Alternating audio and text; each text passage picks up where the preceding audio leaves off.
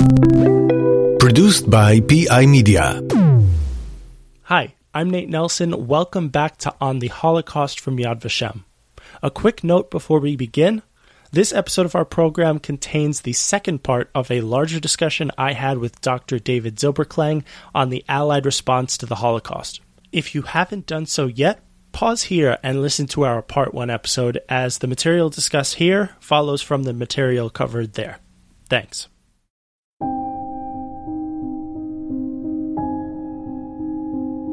By 1942, the Allied powers, led by the UK, USSR, and more recently the US, had reliable information that Germany was carrying out a systematic extermination of Europe's Jews.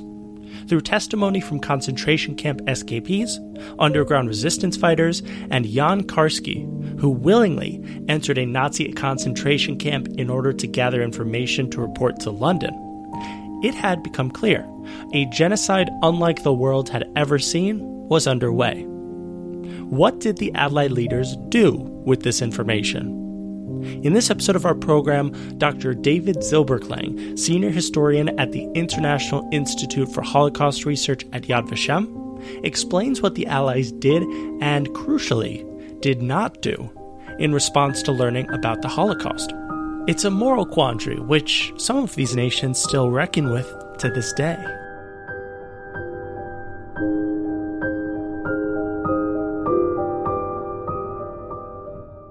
Welcome back, David. In our last episode, we established that the Allies had a proper grasp of what was being done to the Jews during the Holocaust.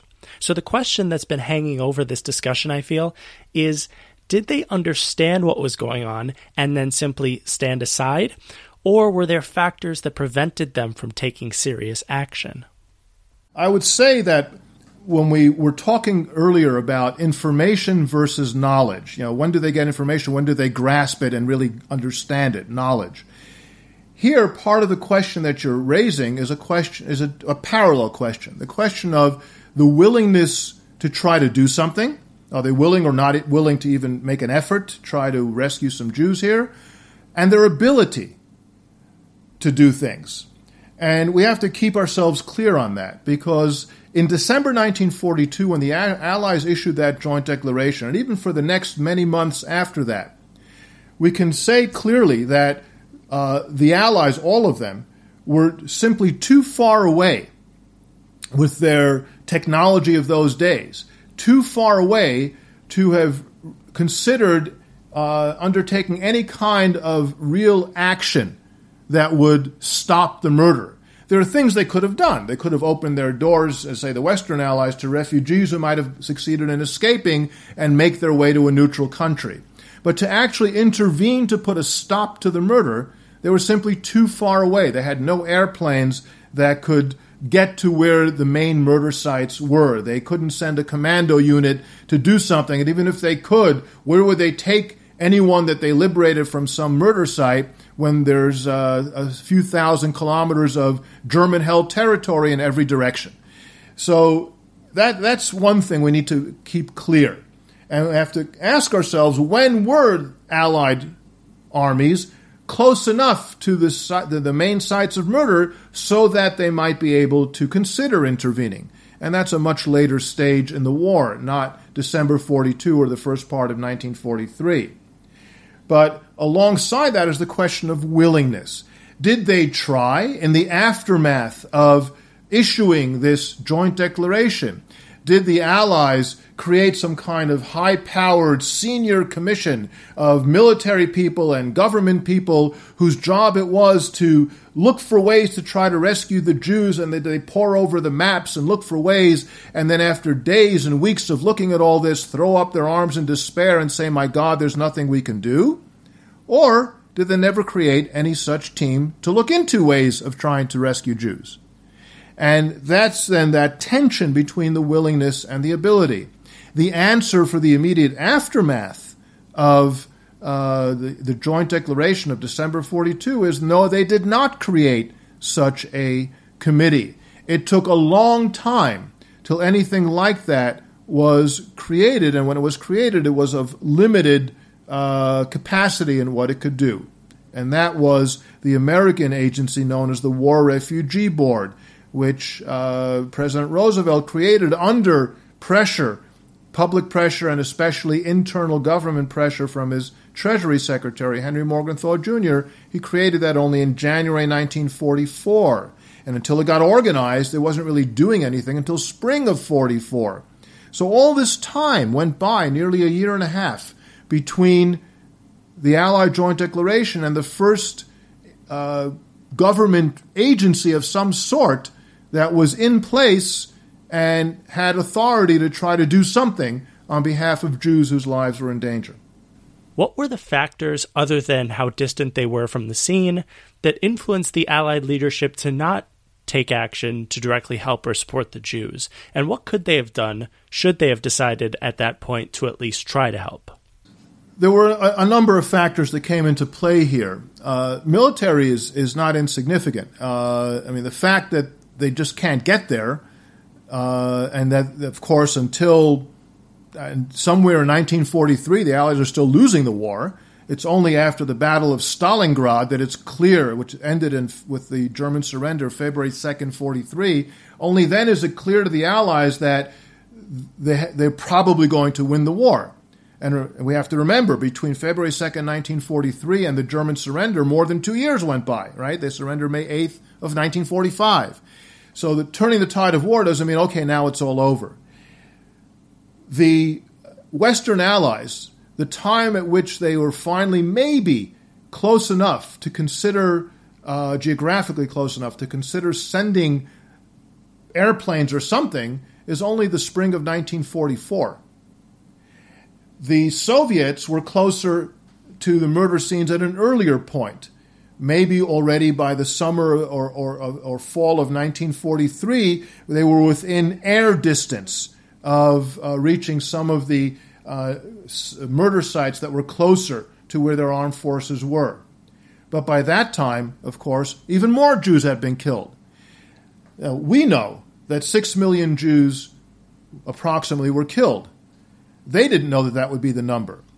But we also know, and we need to bear it in mind, that by the end of 1942, when that Allied declaration was issued, 4 million, roughly, were already dead. In other words, the Germans had accomplished most of what they were going to accomplish before the Allies were within striking distance. But the Allies didn't know that. Part of what they're considering here is not only military capabilities, but also the fact that what they're there to do is win the war. And the Soviets were not out to rescue anybody. For them, rescue means we win the war, we defeat the Germans and their allies, and then everybody's rescued, and whoever dies along the way, well, that's the price you pay. For the Western Allies, their perspective was, we win the war, we rescue everybody. We can't single out anybody. Maybe the Germans single people out and say they're better or they're worse. We don't do that. We care about all human beings, and the only way to rescue humanity from the evil that is the Nazis is to win the war as quickly as possible, without any kind of diversions or other thoughts there. That was their official position. And with that in mind, they also were not going to, say, negotiate with Germany. In the course of 1943, and especially in 1944, various officials in Germany, senior officials, were hinting to the Allies, we can negotiate. We'll strike a separate peace with you. We'll sell you Jews. We'll stop killing Jews if we get something in return. The Allies were not going to play that game, an effort by the Germans to break up the Allied coalition. Right? If the Western Allies will negotiate, then the Soviets will be angry, then there are no allies. And they saw through all of that. The problem with all of that was if they don't negotiate or even pretend to negotiate with the Germans to stop killing Jews, and the Allies will pretend, at least, that they might pay a ransom, then they don't have any cards. If you wait till the war is over, and this was part of what the Jews were arguing, if you wait till the war is over, there won't be any Jews left to rescue, because the Germans are out to kill them all. So we have to do something before the war is over. And that's part of the tension. Were the Allies going to put their main effort? And it was clear all along, their main effort will always be to fight the war and win it as early as possible. I think it's worth mentioning, now that you bring up the Soviets, more often than not, when we reference the Allies, we're talking more about the US and UK, but as you mentioned, the Soviets were even closer to the Holocaust, at least geographically speaking, than the Western powers were at this time. So let's talk more about what the Soviets did and did not do to help the Jews. And perhaps more to the point, why is it that when we ask tough moral questions about what the Allied powers should have done, we speak so often of America's failings or the British not doing enough, and so little scrutiny is dedicated to the USSR? The answer to the first question, what did the Soviets do directly towards rescue? Almost nothing. That was not their agenda. Although, of course, when they liberated someplace, a town or city that had been under German occupation, where lots of people had been killed, once they liberated, they sent in people whose job it was to record accounts, interview whoever's there and say, what happened here? And they wanted to know what happened there. And then they wanted to go and arrest whoever might have been involved if they're still in the vicinity or if they had captured them as prisoners of war or something like that. But rescue of civilian populations, and that includes the Jews, was not their agenda. Their agenda was defeat Germany and liberate their country and in the end occupy Germany and so on. So that's not going to happen. Now, but why don't we talk about them? Why don't we ask them questions? Did the Allies then, or people who were pushing the Allies to rescue Jews, which a lot of people were doing all along, you've got to do something to rescue these Jews. Were they addressing that to the Soviets? Well, first of all, the scholars. It's interesting, if you look at who's researched Allied responses to the Holocaust, you will find that to date, all of them are Western scholars. They're Americans, they're British, they're Canadian, they're Israeli. None of them is from the former Soviet Union. It's not a question you ask there.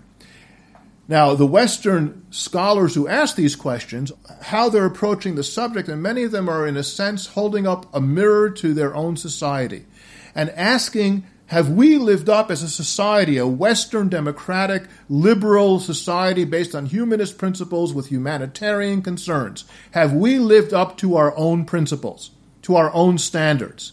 And most of the historians, not all of them, but most of them have reached the conclusion, no, we did not.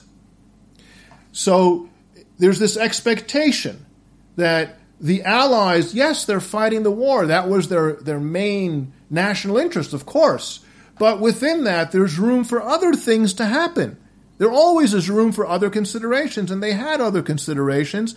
Did they put this humanitarian concern of rescuing these millions of people, as many or whatever they could rescue out of that, did they make that one of their high concerns? And they come to the conclusion that no, they did not. But those same scholars would never have imagined that Stalin would have troubled his mind over humanitarian concerns. And what we know about Stalin, they're probably right. But the fact of the matter is that until the research is done about Stalin and his regime, we can't be 100% sure. And that research, because archives were inaccessible in the Soviet Union and even post-Soviet countries, the archives on the Soviet government were inaccessible for quite a number of years. So that research is in its infancy. It's begun, but it'll take a long time till it catches up to the research on the West. So any discussion of what the Allies were able or willing to do to help the Jews has to take into account one commonly discussed question. Should the Allies have bombed the Auschwitz concentration camp? David, what were the reasons the Allies might have considered or shied away from doing this? In the question of the bombing of Auschwitz, let's also here put it in context, where the Allies had received a lot of information about the murder of the Jews and the totality of the murder of the Jews by the end of 1942, as we described it, gradually coming in until finally people are putting the picture together. They actually did not have that kind of information about Auschwitz specifically. The name had come up, but they didn't really get that kind of information about Auschwitz being this huge murder center until much, much later. And the information about Auschwitz as what we know Auschwitz to have been and it became this in 1943 and 44, the largest murder center the Nazis had created, that came initially from two Jews, Slovakian Jews, who had been prisoners in Auschwitz since 1942 and had escaped in April 44.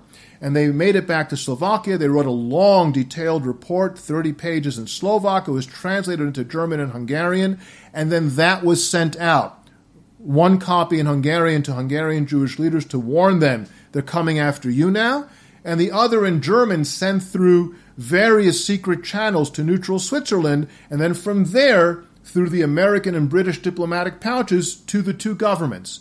But that information about Auschwitz didn't reach the Allies, the Western Allies, until mid-June of 1944. That's pretty late in the game.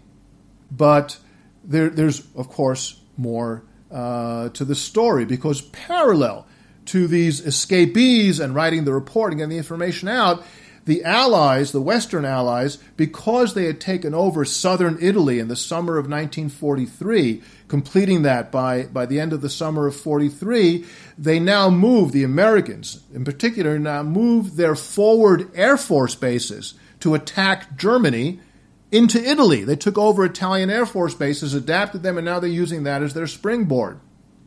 And using those places as their springboard, they marked a target that we know now, but they didn't know then, is part of the Auschwitz complex.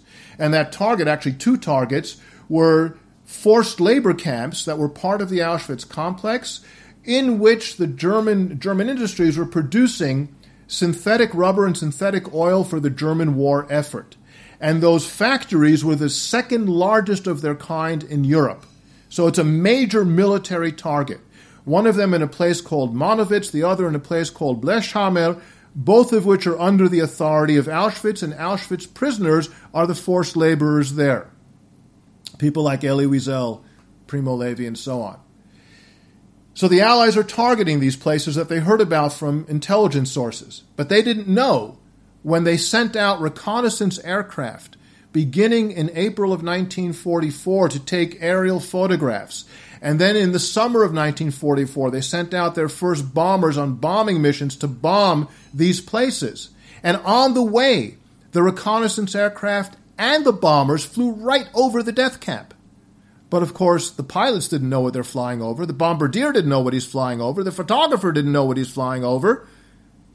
And it seems that the Allied leaders didn't know what they were flying over. So we have now in our hands aerial photographs that the reconnaissance aircraft took from spring 1944 into November of 44. We have aerial photographs that were taken of the bombing, including one day in September 1944, September the 13th, when one of the planes dropped bombs too soon, and recorded that in the log. We dropped the bombs too soon on an unknown target. That target was Auschwitz. They didn't know that. And then we have to ask ourselves, how is it that at one and the same time, the very same days in history, they're looking at these reports and getting requests, bomb the rail lines to the camp, bomb the camp itself, put these gas chambers and crematoria out of commission, and they say, the Allied leaders, but we don't know exactly where this camp is. The report isn't sufficient intelligence information to know exactly what to bomb when they actually have taken photographs of the very same place. How do they not know that they're photographing in the very same coordinates in Poland that these people are talking about? And the fact of the matter is, they didn't. How could they not? It seems like the right hand and the left hand didn't actually have a conversation. Before we talk more about the Allied response for not bombing the camp, I'm wondering about the inmates' perspective. Do we know how they felt when they saw the Allied bombers? What were their hopes or expectations? Of course, most of the prisoners in Auschwitz when the planes flew over didn't survive, but some did. And some, in their accounts, have actually related to that. We saw the planes fly over, we were hopeful, we were waiting to be bombed. There are various people like that. One of them is a survivor named Shalom Lindenbaum, who, after the war, moved to Israel, became a professor of literature at one of the universities here. And in his account of what happened, he says, "We ceased to work, and the German soldiers and civilians ran to the shelters." This is September 13th of 1944. "Most of us, that is the prisoners, didn't. We had nothing to lose, only expected to enjoy the destruction of the big factory which we were building for the IG Farben industry. This happy feeling didn't change also after the Americans indeed began to bomb, and obviously we had casualties too, wounded and dead. How beautiful was it to see the squadron after squadron burst from the sky, drop bombs, destroy the buildings, and kill also members of the Herrenvolk, that is, the master race. Those bombardments elevated our morale and paradoxically awakened probably some hopes of surviving, of escaping from this hell. In our wild imagination, we also saw coordination between the Allies and the indeed small underground movement in the camp with which I was in touch. We imagined a coordinated destruction and escape, destruction from above by the bombers and from our hands while escaping. And even if we have to be living bombs to be killed, unfortunately, this never occurred." I can imagine this deep sense of disappointment described by Lindenbaum must have been felt by many others at the camp, and by those on the outside who were attempting to bring about some form of action by the Allies. To me, this reinforces even more the question that you asked earlier of why, knowing what they knew at the time, the Allies didn't bomb the camp. One of the reasons that the Allies gave several reasons why they weren't going to bomb when they were reacting to these official requests from a variety of Jewish leaders and other government officials who were not Jewish, who were pushing them, and public figures pushing them, bomb the camp, we have information about Auschwitz. And they gave several reasons. One of which was that the camp was too far away for their bombers to reach, which we know is not true. The question we have, and we don't have a clear answer to, is did they know that that was not true? Or did they believe that and simply were bungling? They didn't realize that they're already flying there, but maybe they really believed they couldn't reach it. We don't know for sure. They said it would be of doubtful efficacy. That is, they'll bomb, but they can't really destroy all of the murder installations. They can't really rescue all those people. And therefore, the Germans will just keep killing them, and it'll only be a symbolic act. But they also said, in the end, what will happen? When they bomb and can't pinpoint only the gas chambers, then they'll end up bombing barracks, which means that they themselves will be killing these prisoners. They said, well, we don't want to kill the prisoners. We want to win the war and rescue the prisoners. They didn't know what Scholl Lindenbaum is telling us, that the prisoners are looking up and saying, please bomb us. We don't care if we're killed. Just put this place out of business so no one else will be killed here. They didn't know that, even though they're being told that, but they didn't know that.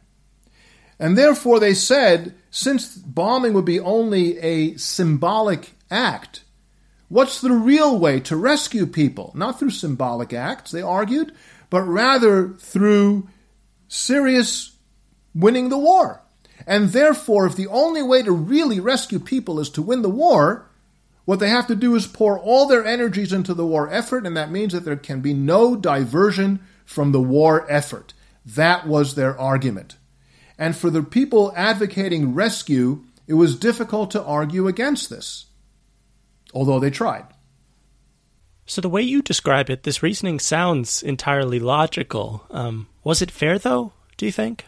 When the Allies made the argument why they're not going to try to bomb the camp, and it was a compelling argument that if you're not part of the Allied government or military, it's hard to argue against, the question, though, that arises, was they consistent with that?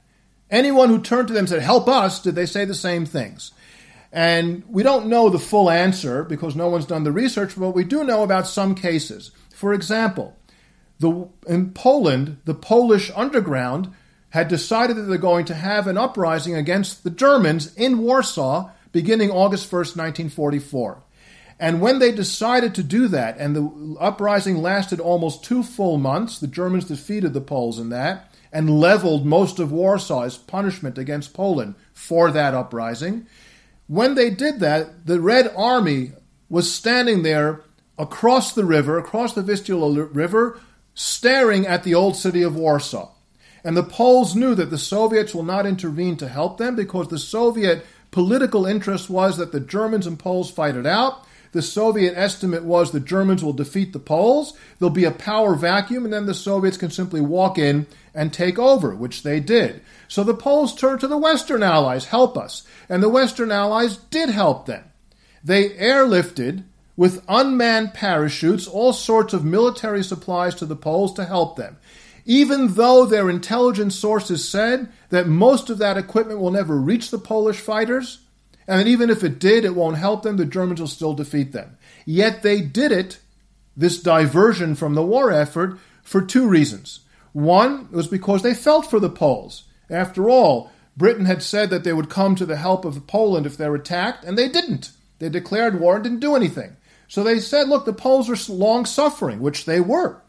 They've been under this harsh, brutal occupation by the Germans for so long, we have to do something. Make a gesture so they know who their friends are. But that's the second part of their calculation. So the Poles know who their friends are after the war, because it was clear that after the war, even if Poland would be in the Soviet sphere of influence, they would still be a country, an independent country with an economy and military and diplomats, etc. They need to know who their friends are. In other words, post-war realpolitik came into play. And that impacted on what happened with the Jews, too. Because it was clear in 1944 and in the beginning of 45 that the Jews in post-war realpolitik were nothing. They had no country, had no economy. They're people. And the Allies care about people. But they'll be rescued as a minority in all the other countries, and that's how they'll be rescued. But they had nothing to offer in the post-war realpolitik to either of the two blocs that were developing, the Western Bloc and the Communist Bloc. And that's unfortunately part of what happened. That's a very difficult reality to hear, that the usefulness of the Jewish people would have factored into how much aid they received. It reminds me, as we sort of come to the conclusion of our discussion here, of the man we talked about in our last episode, Jan Karski. It was because he risked his life helping people whom he really didn't have to help that the Allied nations heard what was really going on in the concentration camps and were forced to face the tough questions that we've been revisiting here. To that end, there's a story from his journey to the West that I think sums up the themes of our episodes quite well. David, could you describe what happened when Karski met with the Supreme Court Justice Felix Frankfurter? Karski, after he was in Britain, went on to the United States. He met both in Britain and the United States with lots of different kinds of people, and he said a lot of them, the people he met, officials and ordinary people, were asking him about Jews. He said, tell us about the Jews. There were people showing interest. Frankfurter met with Karski in July 1943 in the offices of the Polish ambassador to Washington. And when Frankfurter met Karski, he said, I just want to hear about the Jews. Don't tell me about the war. I'm Roosevelt's personal friend. I know all about the war more than you know. Tell me about Jews. You saw them. You talked to them. Tell me. And Karski said that by the time he had met Frankfurter, he had been asked so many times by different people about the Jews that he understood already what elements of the story most interested people, and he boiled it down to 16, 17 minutes of his opening shot. So he gave that to Frankfurter. Frankfurter became agitated as he spoke, began pacing back and forth across the ambassador's office. And then Karski finished his story, and Frankfurter kept pacing, according to the ambassador who was watching on his wristwatch, 2 whole minutes. In this tense silence, he's pacing back and forth, and finally Frankfurter stopped, turned to Karski, looked him straight in the eye, and said, when a man like me talks to a man like you, he must be perfectly candid. Young man, I cannot believe you. And Karski and the ambassador were taken aback. And the ambassador intervened and said, but Felix, how can you say that? My government stands behind every word this man says. How can you call him a liar? And Frankfurter said, oh no. I didn't mean to call him a liar. I merely meant to say that I'm unable to believe him. And I think that in that phrase, that sentence by Frankfurter, we have another one of those elements that's important to understand regarding the Allies, the leaders and the ordinary people. Unable to understand. When did they really get it? I would argue that they really understood it only after it was all over. And I think that, too, is one of the factors we have to take into account. David, what should we take away from this story for our own lives? What lessons can we find in the Allied response to the Holocaust that may still be relevant to us today? I think that one of the main things we take away from this is responsibility.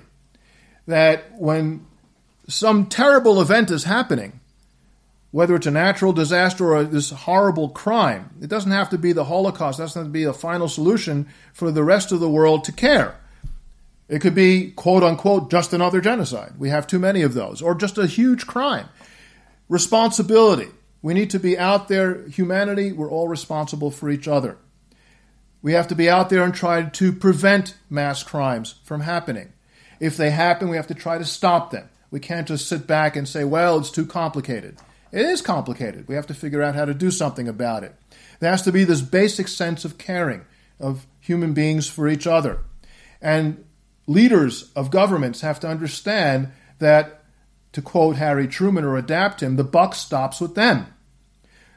It stops with the leaders. They can't pass the buck.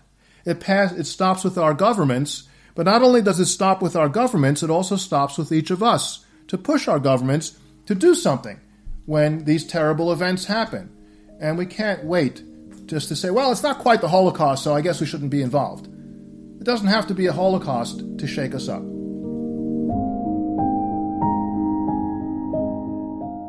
Thank you, Dr. Zilberklang, for summarizing what the Allies did during the Holocaust to try and help save the Jews, why they did it, and, crucially, what they did not do.